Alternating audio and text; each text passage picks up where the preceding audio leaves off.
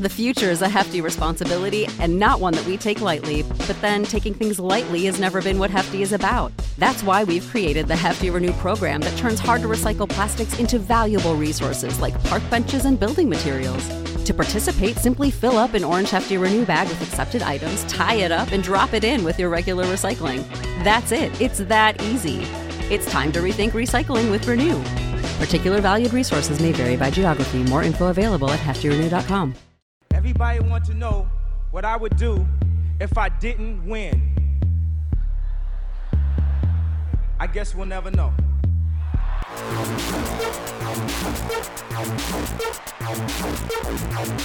So keep it love, I don't get enough of it.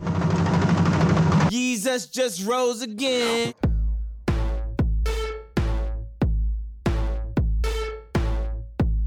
Listen to the kids.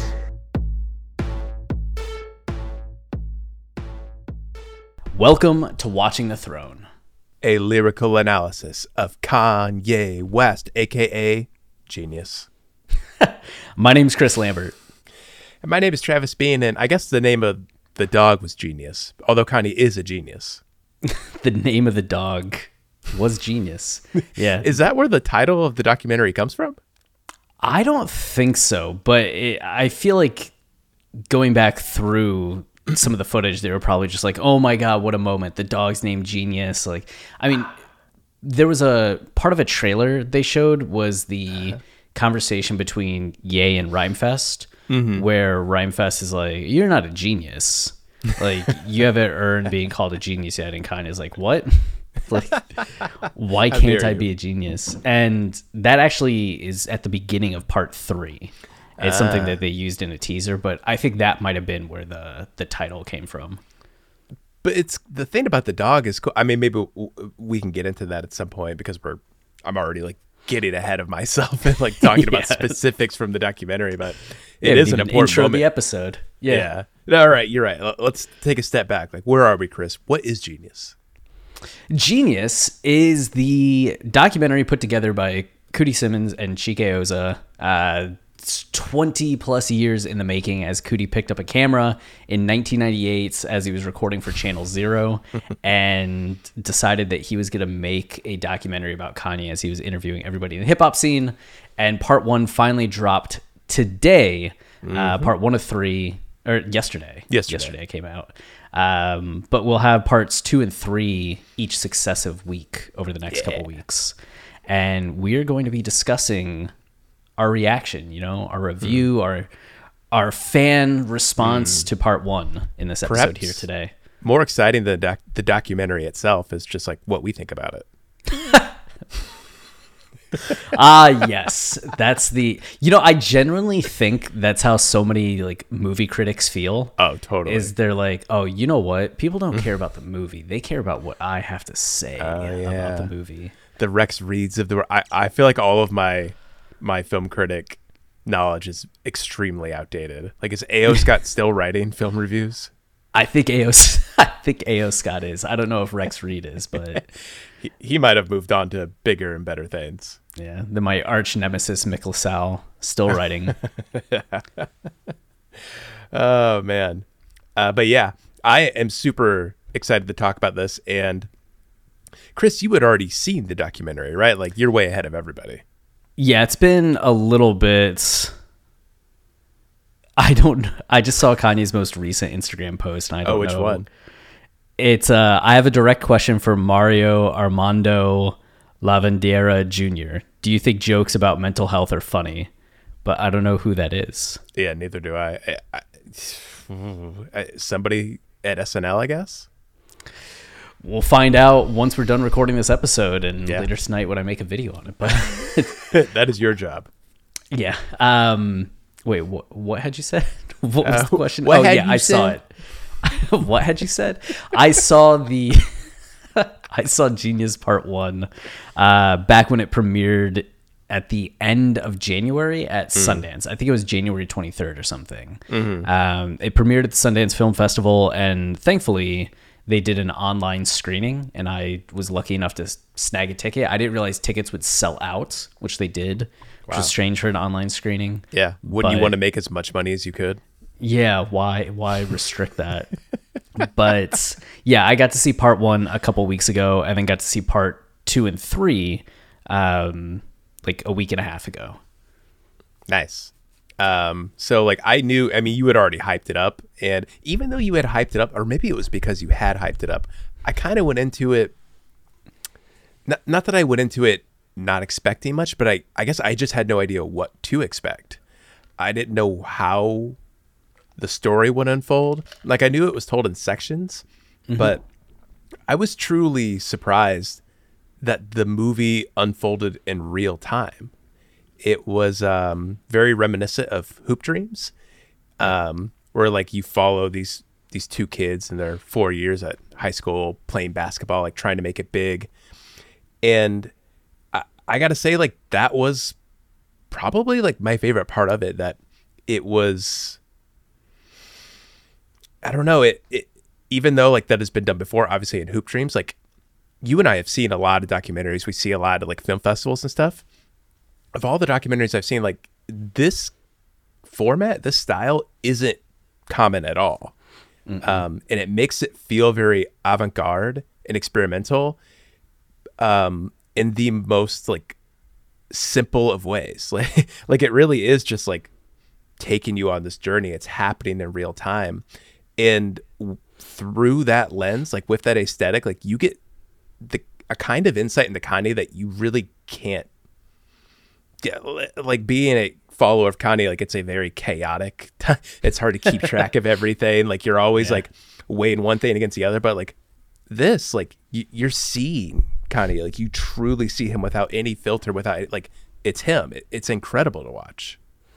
Yeah, talking about documentary style, I feel like a lot of the documentaries that I see, especially recently on Netflix, Hulu, even HBO, Peacock, name all the streaming services. But when we go to film festivals, you have a lot of the breakout, right? They'll be having usually the narrator telling you something, and then you have the confessional kind of things, like we're interviewing this person, so you might be getting details of a situation or real-time footage of a situation, and then you break away to like the expert that's telling you something, or the person that was involved that's reflecting on that time and kind of narrating back what happened, which is very different than what you're saying in terms of like the real time, right? We get Cootie narrating some of these things to us, but you don't have Cootie sitting down and being like, so 20 years ago, this is what's going on. You don't have like Jay Ivey in the present day talking about back then. You don't have like these people in the present day telling us what was going on back then and then flashing to those scenes. It's just like, no, we're getting like just a movie, like a straight up movie that's just scene after scene after scene of Kanye in 2002. Yeah. It's nothing like The Last Dance, which in retrospect makes The Last Dance feel like, I know they wouldn't have made it unless like Jordan approved it, which meant it kind of became a puff piece in a way. And like you're saying, like all of those typical elements we expect from a documentary, that's all there in The Last Dance. And I mean, I'm a gigantic Bulls fan, like love Michael Jordan. That made that movie a bit of a disappointing experience to me. Ooh. Like it's a tremendous story. Like there's no denying like what they accomplished, but there's an element to that kind of documentary, maybe just when it's not done right, that feels it feels like there's almost a barrier there. Like you're not getting the true insight. It's not what I feel when I watch Jeen-Yuhs. Like even in the moments where Cootie is talking, he's providing this perception of Kanye, like back then, like how what he was seeing from Kanye, like it's still existing in real time. And the commentary you're getting, like it just becomes this sort of meta play on a documentary and what it was like to be with Kanye in that moment and like how important it was to capture these moments. It becomes this very visceral experience that, I don't know, again, it's just like so atypical from what we're used to seeing.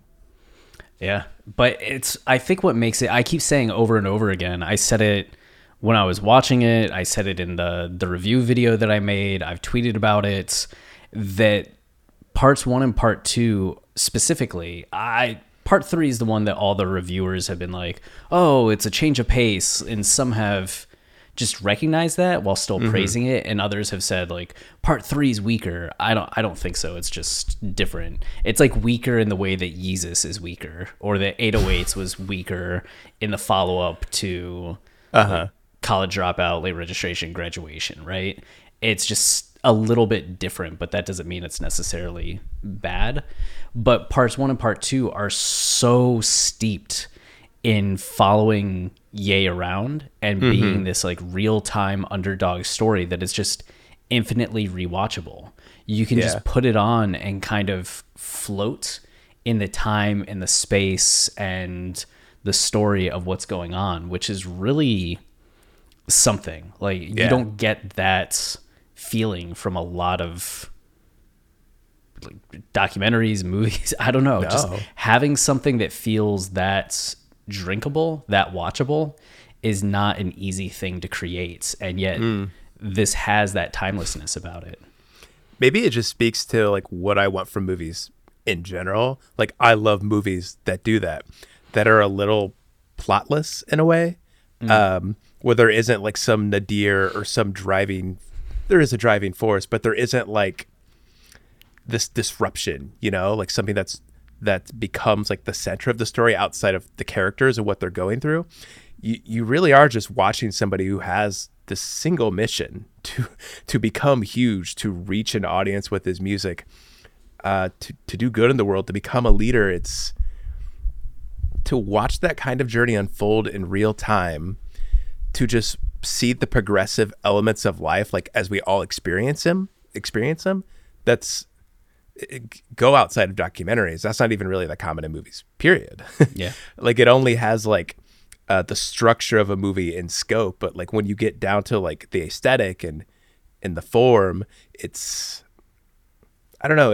I mean, you described it perfectly. It's just wild to experience that. And it's so comforting and easy. Like you said, drinkable is a great way to put it. It's a kind of movie we're not used to seeing. And God, it makes me so excited for part 2. Like I already know what's going to happen, but I'm so excited to watch it. You know? What do you have like a specific scene that kind of surprised you the most in part 1, where you're just like, oh man, I did not expect like that to hit as much as it did, or like, oh, we just saw that happen? I think to me the best scene in the movie, and the moment where like everything kind of crystallized for me in like clarity set in this moment, was when what's his name? Doug Infinite. When he goes on and he has that, does he go on the radio and just like diss Kanye, or does he release a diss song? Is that what it is? I think it's a little bit of both. Okay. Like, there's definitely like a diss song, and then he's like trashing Ye. Like I know all these things about Kanye. Like he travels away from Chicago, like goes to New York, tries to make it big. There are all these people in his life. But then when he comes back to Chicago, he has this moment where he feels betrayed by Doug. Yeah. And it's crazy to think, because again, like we know Kanye now. People are constantly dissing Kanye. Thousands of headlines a day diss Kanye. He is perhaps the most hated figure in pop culture. It's funny to look back in this moment and to see him so hurt and feel so betrayed by somebody who calls him out. Yeah. And especially in his home city. Like this was, it was this infinite, it was this monumental betrayal. He felt like it's just so crazy to see him in this moment dealing with that, trying to make peace of Doug, going on the radio and like trying to make amends and saying like, hey, you're not all seeing the story. He tries to put on this front of like, this is what it's like in the industry. Like, this is what we do. Like, you can't just pay attention to the words. Yet, just before he goes on the radio, he's hurt by the words. He doesn't understand that that's what happens in the industry. And you're seeing him, like, put it together in real time. And then the very next scene goes to visit his mother and gets these words of comfort. And she empowers him and gives this speech, about the giant standing in the mirror, which is easily the best part of the movie. That whole interaction, it's fucking incredible, and reminded me that I need to read Raising Donna before I have a kid. It's so incredible to see when you put those moments side by side, you truly see Kanye and how he became who he became. Like this, he slowly had to like learn what it was like in the real world, the kind of hardships he was going to face throughout the entire documentary. There are several moments where people say like, man, when you get to the top, like people are going to hate you. Like you got to be ready for it. And Kanye's, you could see it, like he's slowly realizing that, yet at the same time has to remember these words of encouragement his mom gave him, especially, looking forward after Donda dies. Like he has to remember those words from her. Like it's exactly what we talk about when we're talking about the album Donda and where Kanye's at today. Yeah. All those two scenes, like it told me everything about Kanye, right? It was amazing. Hey, it's Kaylee Cuoco for Priceline. Ready to go to your happy place for a happy price? Well, why didn't you say so? Just download the Priceline app right now and save up to 60% on hotels. So whether it's Cousin Kevin's Kazoo Concert in Kansas City, go Kevin, or Becky's Bachelorette Bash in Bermuda, you never have to miss a trip ever again. So download the Priceline app today. Your savings are waiting. Go to your happy place for a happy price. Go to your happy price, Priceline. That's, as you were describing that, I was just like, oh yeah, that's what we talked about with Donda in terms of the focus on the album. For those of you that may not have listened to the season or heard us talk about this before, is a lot of people were like, oh, the album's about Kanye's like grief over his mother passing, which isn't really accurate. Right.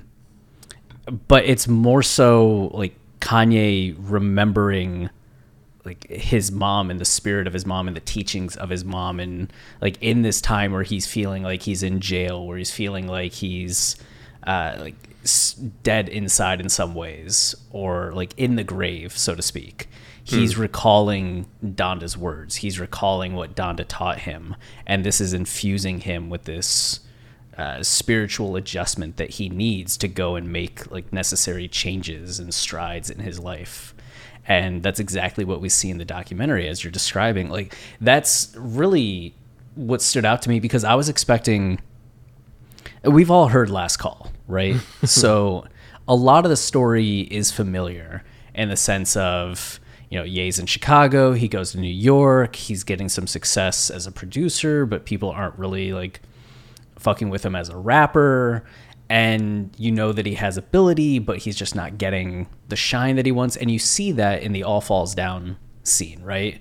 Which seems to be the thing that social media and a lot of media outlets have focused on. It's like the Donda meetup and the All Falls Down walk through the hallways, which we're going to have a few more conversations about that later on. But like that wasn't unexpected to me. It was cool to see, and cool to see actually play out. Like, oh, he wasn't lying. He wasn't exaggerating on Last Call. Like, damn.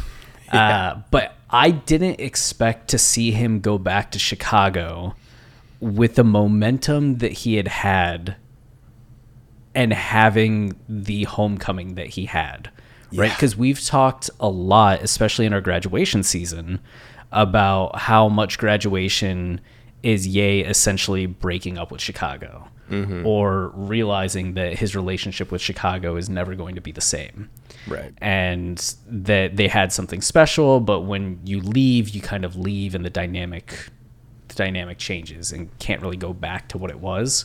So to see him in this documentary come back to Chicago and get such a frosty reception, it's not like he wasn't having moments with fans, right? Or like getting shows. It's just, it wasn't the heroic return that he thought it was going to be. Right. And in fact, he met more controversy from people, like that sense of betrayal. And with when he confronts Doug Infinite, the thing that jumped out to me was it that Ye was like angry, right? Especially because we all have this perception of, not we all have this perception, but I think there's a popular perception of beefs in hip hop being aggressive and violent, right? Especially from the 90s and everything with like West Coast and East Coast. And you see what happened to Tupac, what happened to Biggie. You see the animosity that was there, at least lyrically, between Jay and Nas, right?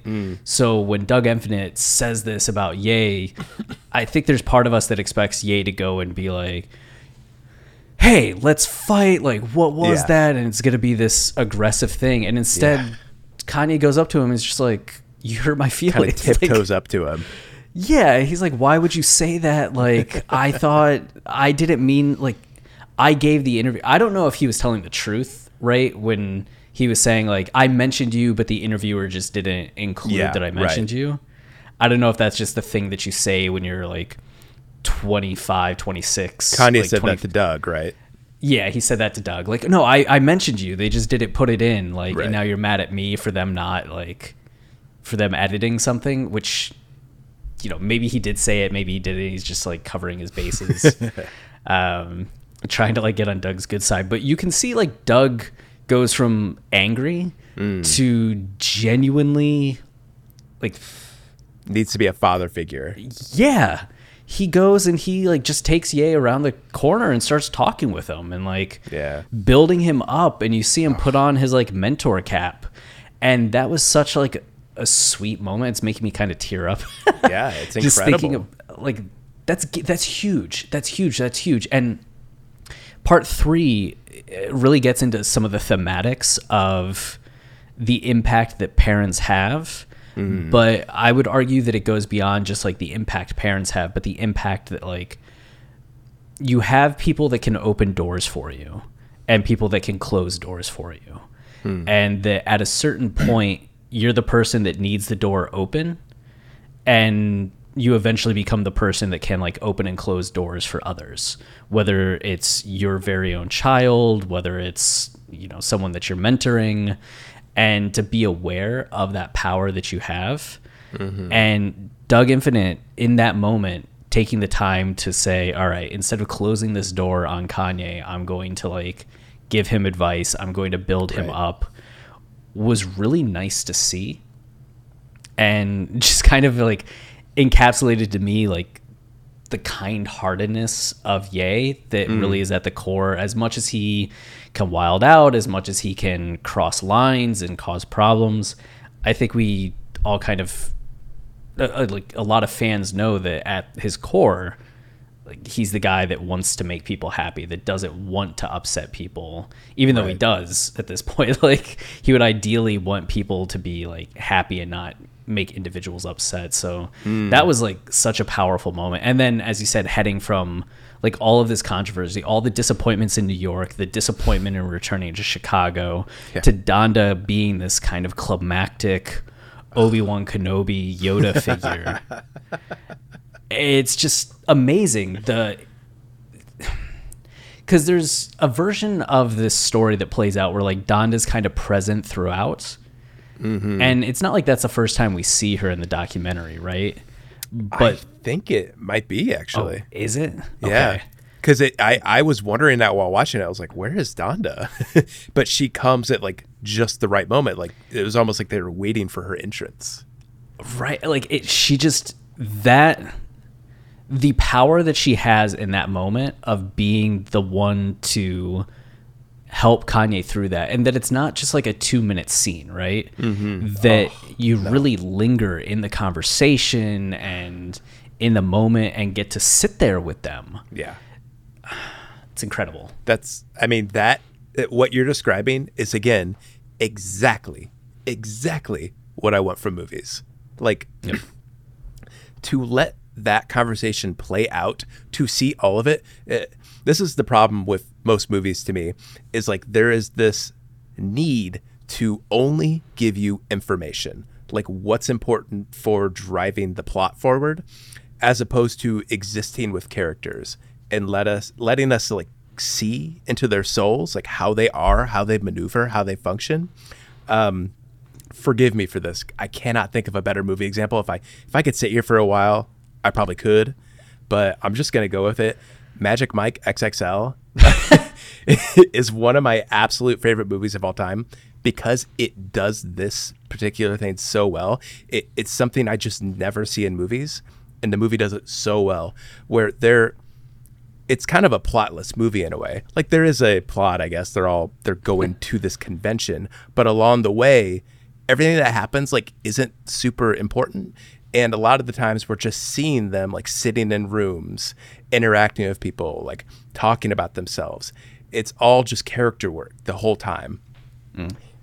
Beautifully shot, by the way, which is the other reason that movie's incredible. But it's incredible to just see people like exposing themselves. You get to know these people so intimately in such a way that is, I mean, when you see it, you'll know it. Like, it's so uncommon to see a movie like this. So to have these moments with Kanye and Donda, like, think about all the stuff they talk about. Like, Kanye is telling the story about Jay-Z hearing the beat to Izzo, you know, and like playing it out, like, and doing an actually a really good Jay-Z impression. That was the other thing I took away from this movie is Kanye's really good at impressions. There were a couple he did that were just like cracking me up. His Stevie Wonder impression, that was cracking me up. Yeah. But then like Donda starts rapping and they're rapping together. They're like remembering a song together. And then she says something like, you play tracks like Jordan shoots free throws.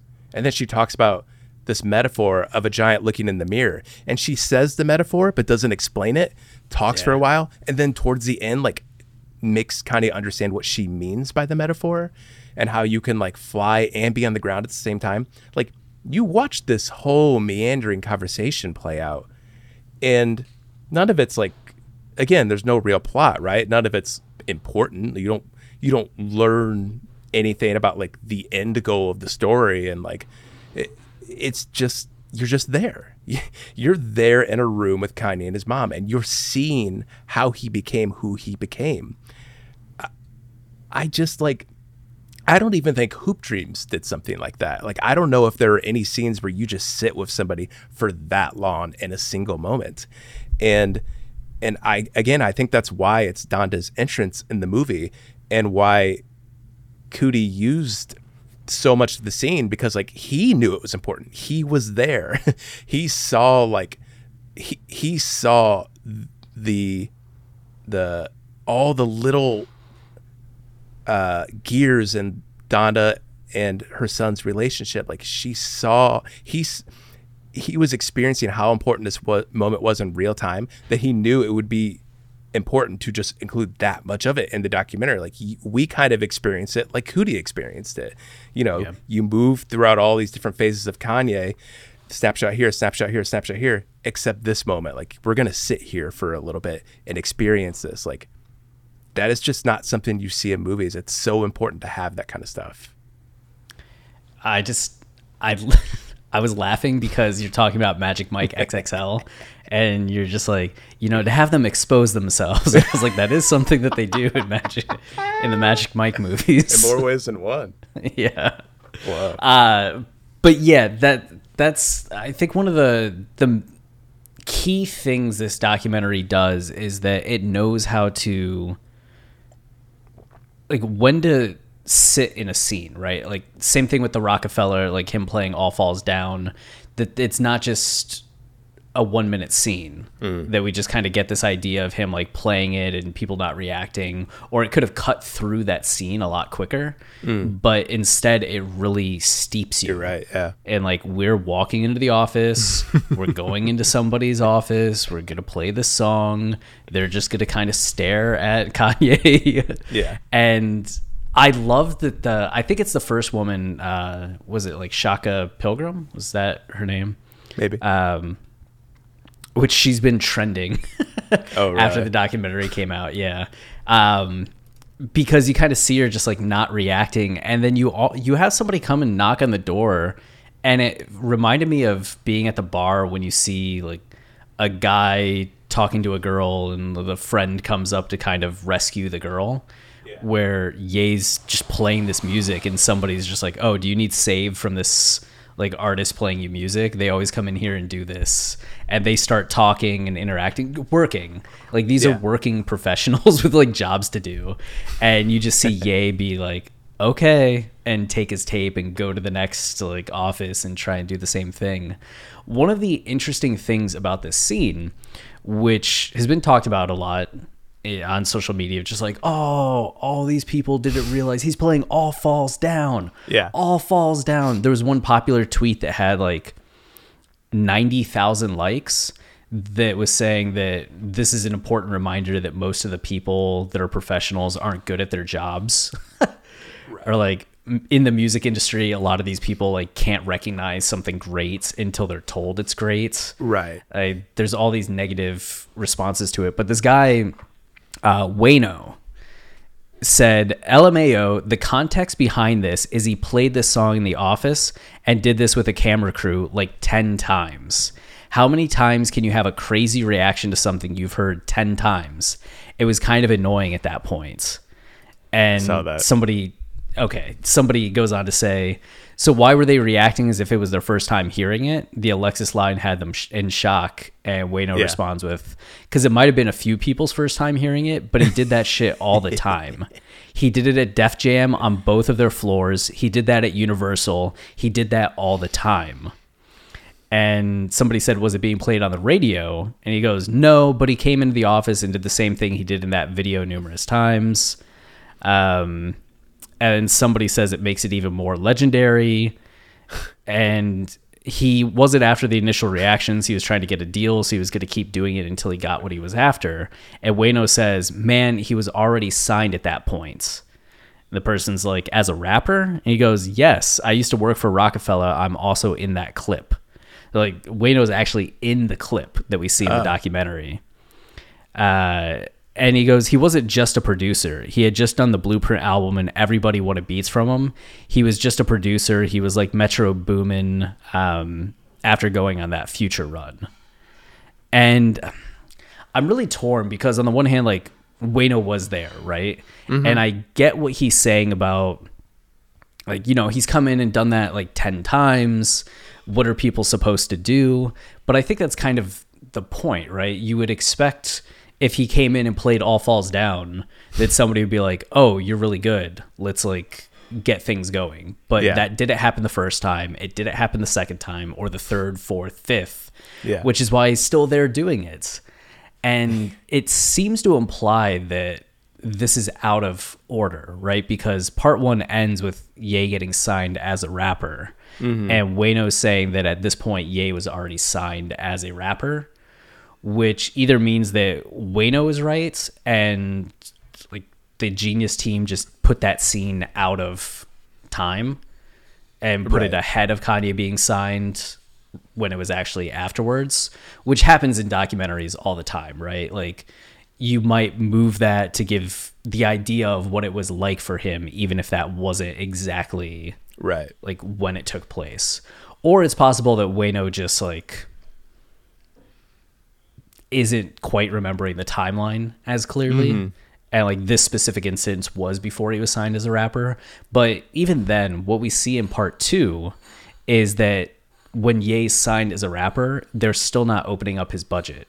They didn't give him the ability to go and make the College Dropouts. In fact, he was still so shackled that he was having to produce more than ever before and had to start like working on the College Dropout by getting to the studio ahead of the people he was supposed to be producing for and using their studio time. So he would get like 10 minutes of doing things for his album ahead of having to like produce something for someone else. Wow.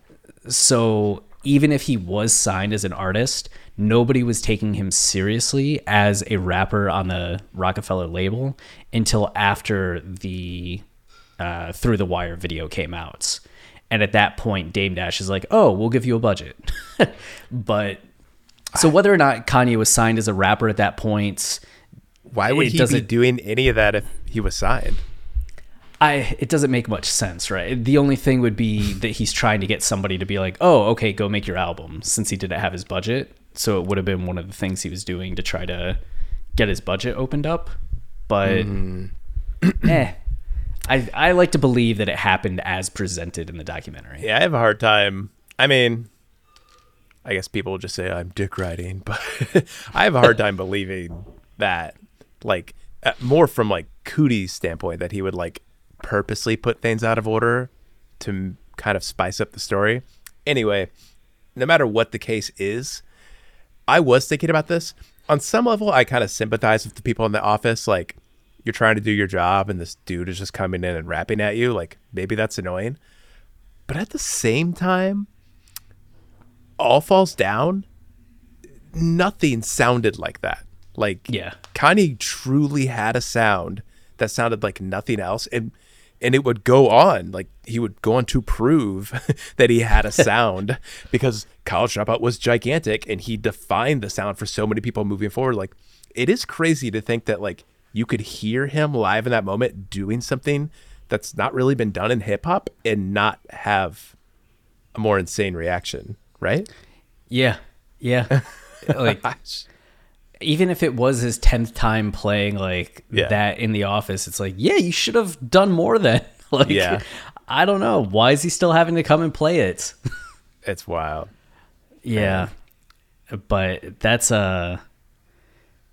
it's just very fascinating stuff. I honestly was surprised, and maybe it's just a limitation of the documentary, right? Like how much they could include or how much like Cootie got access, but I kind of expected more Jay-Z presence. Oh yeah, right.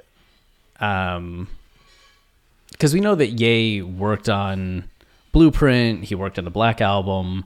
I mean, I guess we did get to see that moment where Kanye, or maybe that's part 2, where Kanye's like rapping for Jay. No, that must be part 2. That's part 2. Okay. Okay. But yeah, I was expecting a little more Jay in that, but it's such a good, and then part 2 is just like a continuation. Yeah. It's just like picks up right where you leave off and you keep going. Yeah. I think the other important scene, I guess Donda's like the star of this in a way, because like the other really important scene, and Cootie notes it in the moment, is when he goes to Kanye's childhood home. Yeah. And him and Donda are sitting there. And again, you're kind of just like watching them have these conversations, like, again, reflecting on things that don't matter, like Kanye winning talent shows and getting mad when he doesn't win talent shows. Like all that stuff is like so endearing and funny and insightful.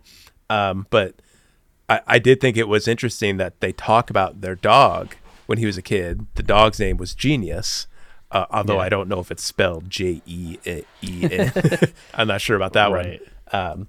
But that the dog, I guess the metaphor being applied was that they called the dog Genius because it knew how to break out of the yard and get loose. Yeah. No matter what they did, it always knew how to get out. Yeah.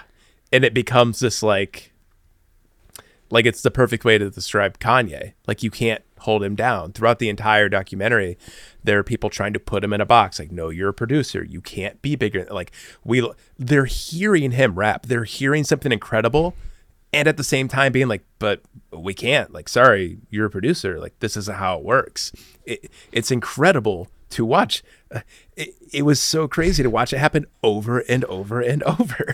Like, people are just like, wow, you're amazing. Scarface is like, oh man, Family Business, like, that was incredible. And then just walks away and never talks to Ye again. You know, it's crazy to watch it over and over. And that's this, Kanye becomes like this dog in a way. Like, you can't just hold him in this yard. He's going to break free eventually.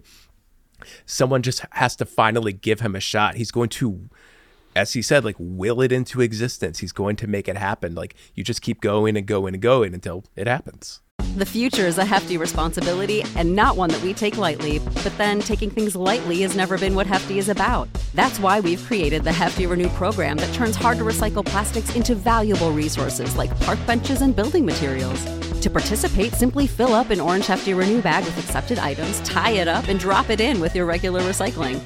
That's it. It's that easy. It's time to rethink recycling with Renew. Particular valued resources may vary by geography. More info available at heftyrenew.com. And yeah, it's a good connection being made. Like, the boxes he's placed in, the ways in which he's fenced in.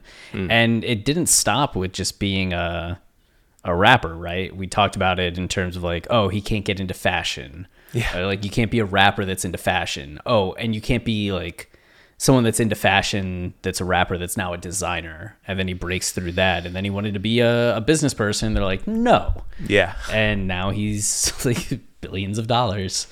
That is really interesting to make that like connection, right? And then you also have the foreshadowing where Kanye talks about like dropping his last name, like and just being Ye. Like 2002, he's talking about just being Ye. Although he was mad that on that sheet of paper they just called him Kanye, and he was like, "Why not just call me Ye?" And I was like, "Huh, the irony." Yeah. Who was it? It was the other artist where he's like, you don't say like, was it Jermaine Dupri or someone? Yeah. He's like, you don't just say like featuring Jermaine. But going back to the dog named Genius, the other awesome part of like that grand metaphor that's just like naturally playing out in that moment is like they're at Kanye's childhood home. Yeah. Like Kanye not only needed to like break out of this box, but like he, again, we're talking about graduation and even looking forward to this moment of the Donda listening party where he burns his childhood home. It kind of, it's just so poetic and happenstance that like all this is happening that you can connect this dog named Genius and its desire to break free from the art. Like that literally happened at Kanye's childhood home. He needed to break free from that environment in a way, not like abandon his childhood home in Chicago and Donda's teaching, but like he needed to graduate from that existence in a way, like he talks about in the album Graduation. Yeah. It's not an easy thing to understand, like that to achieve something greater, like you kind of have to abandon who you are in a way, like what's familiar to you, like what you grew up understanding is like true and right. Like the whole point of this documentary just slowly becomes that like if Kanye wants to achieve the same, he has to ignore all of the rules, what everybody tells him was right. Like what is, in a way, he has to abandon his foundation and like build a new one. Like he has to realize that. Like that is not an easy thing for anybody to realize, and 99% of people will probably never do something like that. Like Lauren and I were talking about it after the documentary. Lauren's my wife, by the way. And how like when someone becomes famous, like that didn't happen on accident. Like very few people become famous, become celebrities. Like they had to put in this work that so many other people in the world don't put in. It didn't happen by accident. You have to completely invest yourself in something. And Kanye is that to like the absolute nth level. Like he did it more than anybody could have ever dreamed it was possible of doing.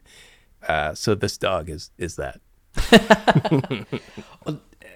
It's something too. I look at this with people that I grew up with in Ohio, where a lot of them, you had some people that never wanted to leave, right? They had a choice of, they could stay with what was comfortable and familiar.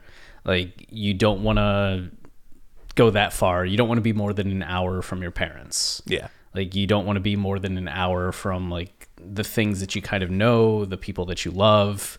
And what the cost of that can often be the opportunities that you have to do more things, right? Not just like travel or eat at like a nice restaurant kind of thing, but just like job opportunities. Right. And that there's often this trade-off between the people that I know that went somewhere different, like moved states away, countries away, and the career opportunities that ended up affording them and the life opportunities that ended up affording them in terms of leveling up to some degree, that came with the cost of disconnecting from that person that they were, right? Like you're still your parents' child, but you're not there in that role day in and day out. You still have all your friends back home, but like you're not there seeing them day in and day out. So you do lose part of yourself, right? Right. And that life that you had known and had at the cost of, hopefully pursuing something greater and more. And that's always going to be kind of the trade-off of that. It's rare to have it be where you can just stay where you were, stay where you grew up, stay with who you know, your family, and achieve like immense things.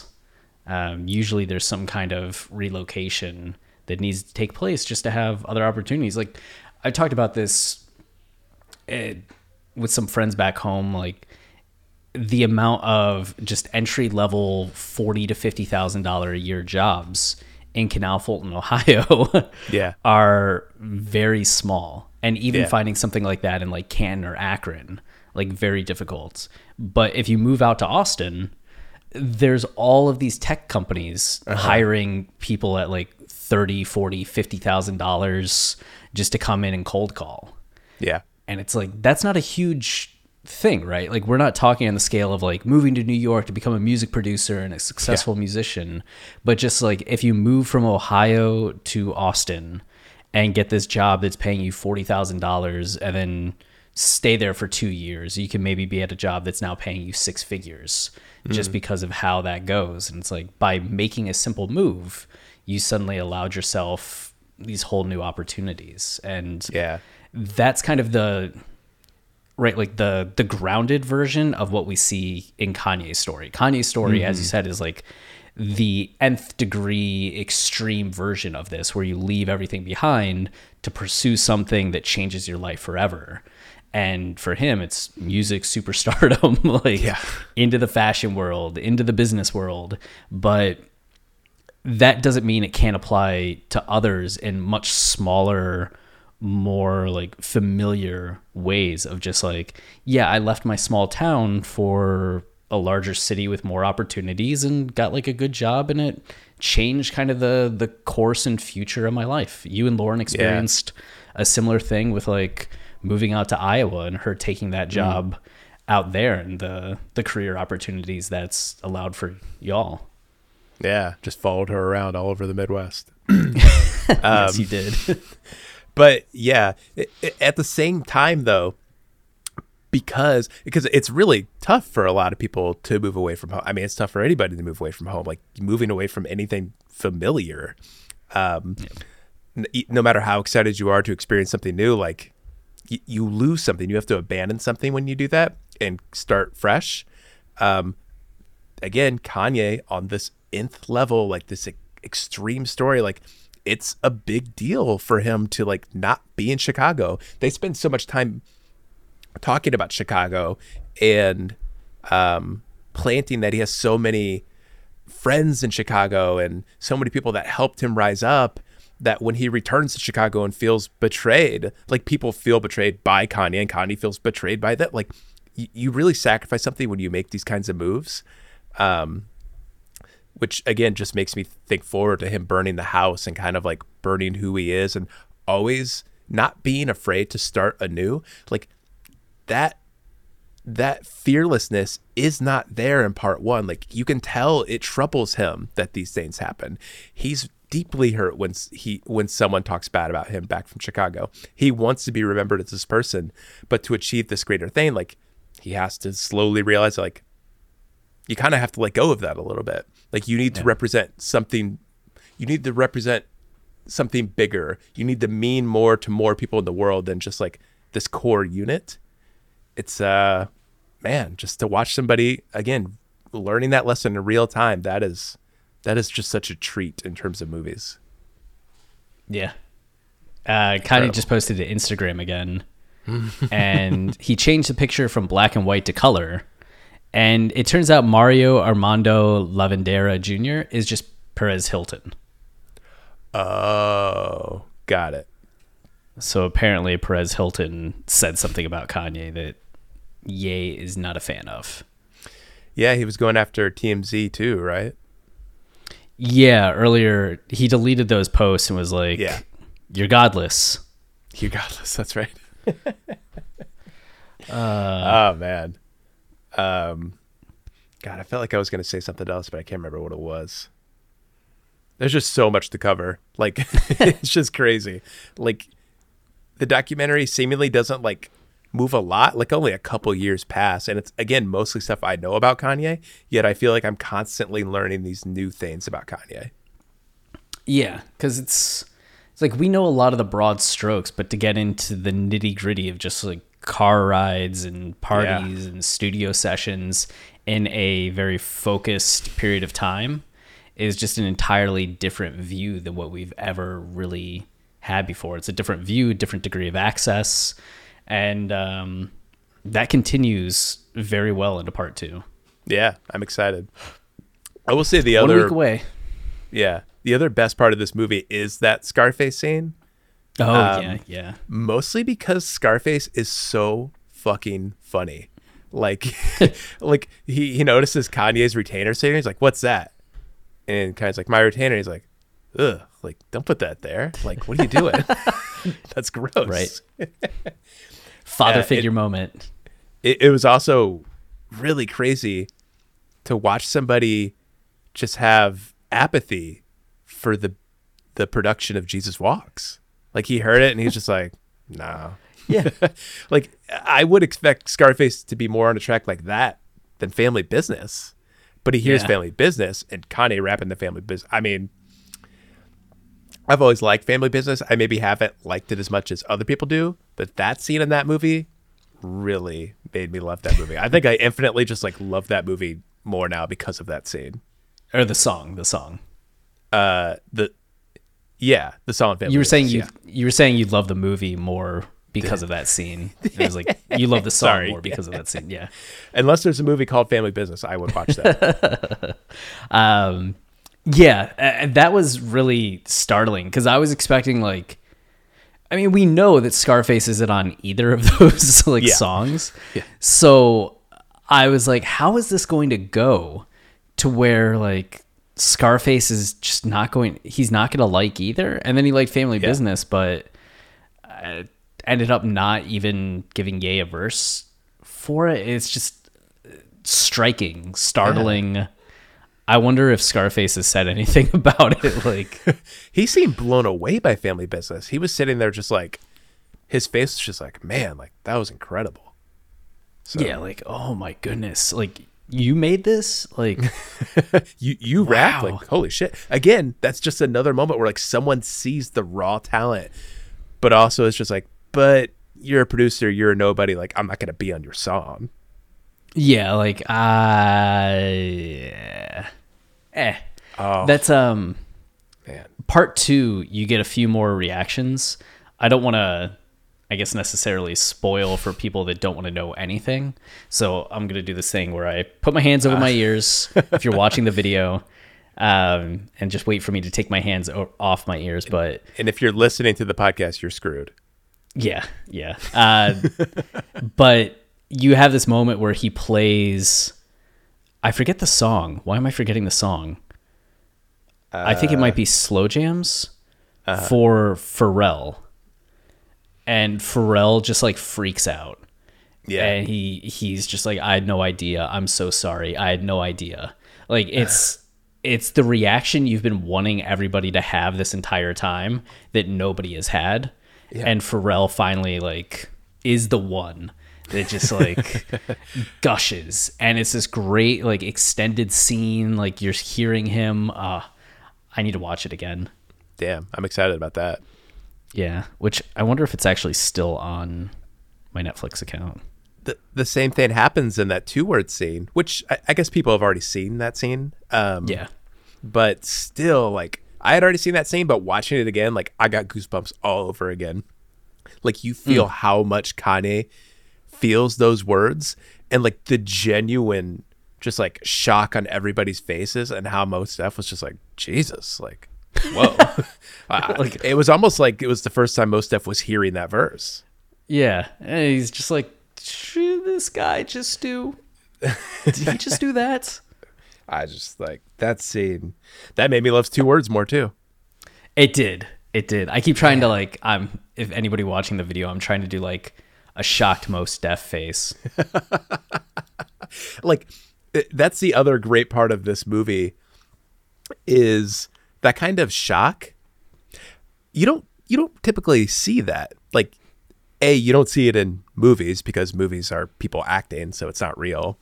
But you don't really see that in documentaries that often. Like these looks on people's faces where in this moment, they're recognizing how incredibly talented Kanye West is. This guy who will go on to become arguably the most talented musician ever, like in a lot of people's opinions. Like to witness this moment where Scarface hears family business, Mos Def hears two words.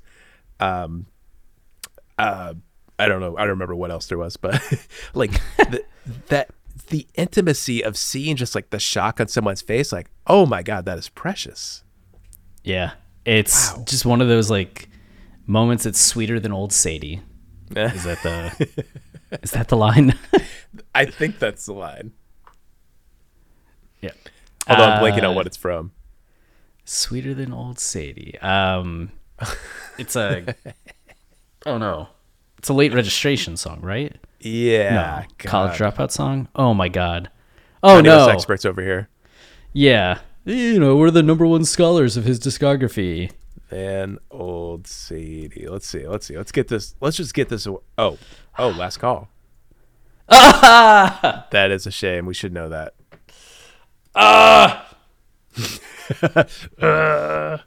I'm so sorry. If I had my Kanye fan card right by me, I would turn it in right now.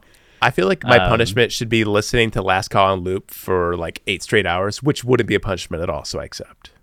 It would not be. I'm in the gap like Banana Republic and Old Navy, and ooh, it came out sweeter like old Sadie. Oh man, I'd even get the line right as I'm reading it. It come out sweeter than old Sadie. Nice as Bun B when I met him at the Source Awards. Girl he had with him, ass could have won the Horse Awards. You said that so matter-of-factly. Ass could have won the Horse Awards. Ass could have won the Horse Awards. It's a statement of fact, you know? Oh, man. Statement of fact. I'm so excited for the rest of this movie. Yeah, I'm excited for you and everyone else to get to see it. So, I mean, if y'all have some favorite moments from the documentary, let us know what they are. And if you have any gripes, keep that shit to yourself. You can complain to me, but yeah, don't complain. Chris is sensitive. You just leave him alone. I have met Cootie and Chike in person. I will not stand for any disparagement of their work. Oh, critiques of Cootie and Chike? Oh, I agree. Keep that to yourself. I think you meant of us. Well, oh yeah, of us. Go ahead and say say what needs to be said, you know? Absolutely. And a lot needs to be said. Too much. Write a book. All right. Any final thoughts? Any last calls? Let's go ahead and put on the last call music under here. Yeah, I just it's truly a treat. Like, in all seriousness, like, I wish I could meet Cootie and Chike and just like thank them for making a movie like this kind of movie isn't easy to make. Like, as much as it seems like oh, all they're doing is just showing scenes unfold. Like, these scenes we watch play out in real time, they're like expertly placed in a narrative they're putting together. Like, to put together a movie like this, they're creating this portrait of Kanye that just hasn't been done. Like, it's so incredible. Again, he might be the most important musician of all time, and they have made something that truly honors that. Like, kudos. Indeed. Yeah. Well then. All right. Well, until part 2, not keep it wavy, stay wavy. Keep it loopy. Yeah. And I am. And they ask me, I tell them. Raise your glasses to the sky. Yeah. This is the last call for alcohol for the. So get your ass up off the wall. I'm Victoria Cash. Thanks for calling the Lucky Land Hotline. If you feel like you do the same thing every day, press 1. If you're ready to have some serious fun for the chance to redeem some serious prizes, press 2. We heard you loud and clear. So go to LuckyLandSlots.com right now and play over 100 social casino-style games for free. Get lucky today at LuckyLandSlots.com. Available to players in the U.S., excluding Washington and Michigan. No purchase necessary. VGW Group. Void where prohibited by law. 18+. Terms and conditions apply.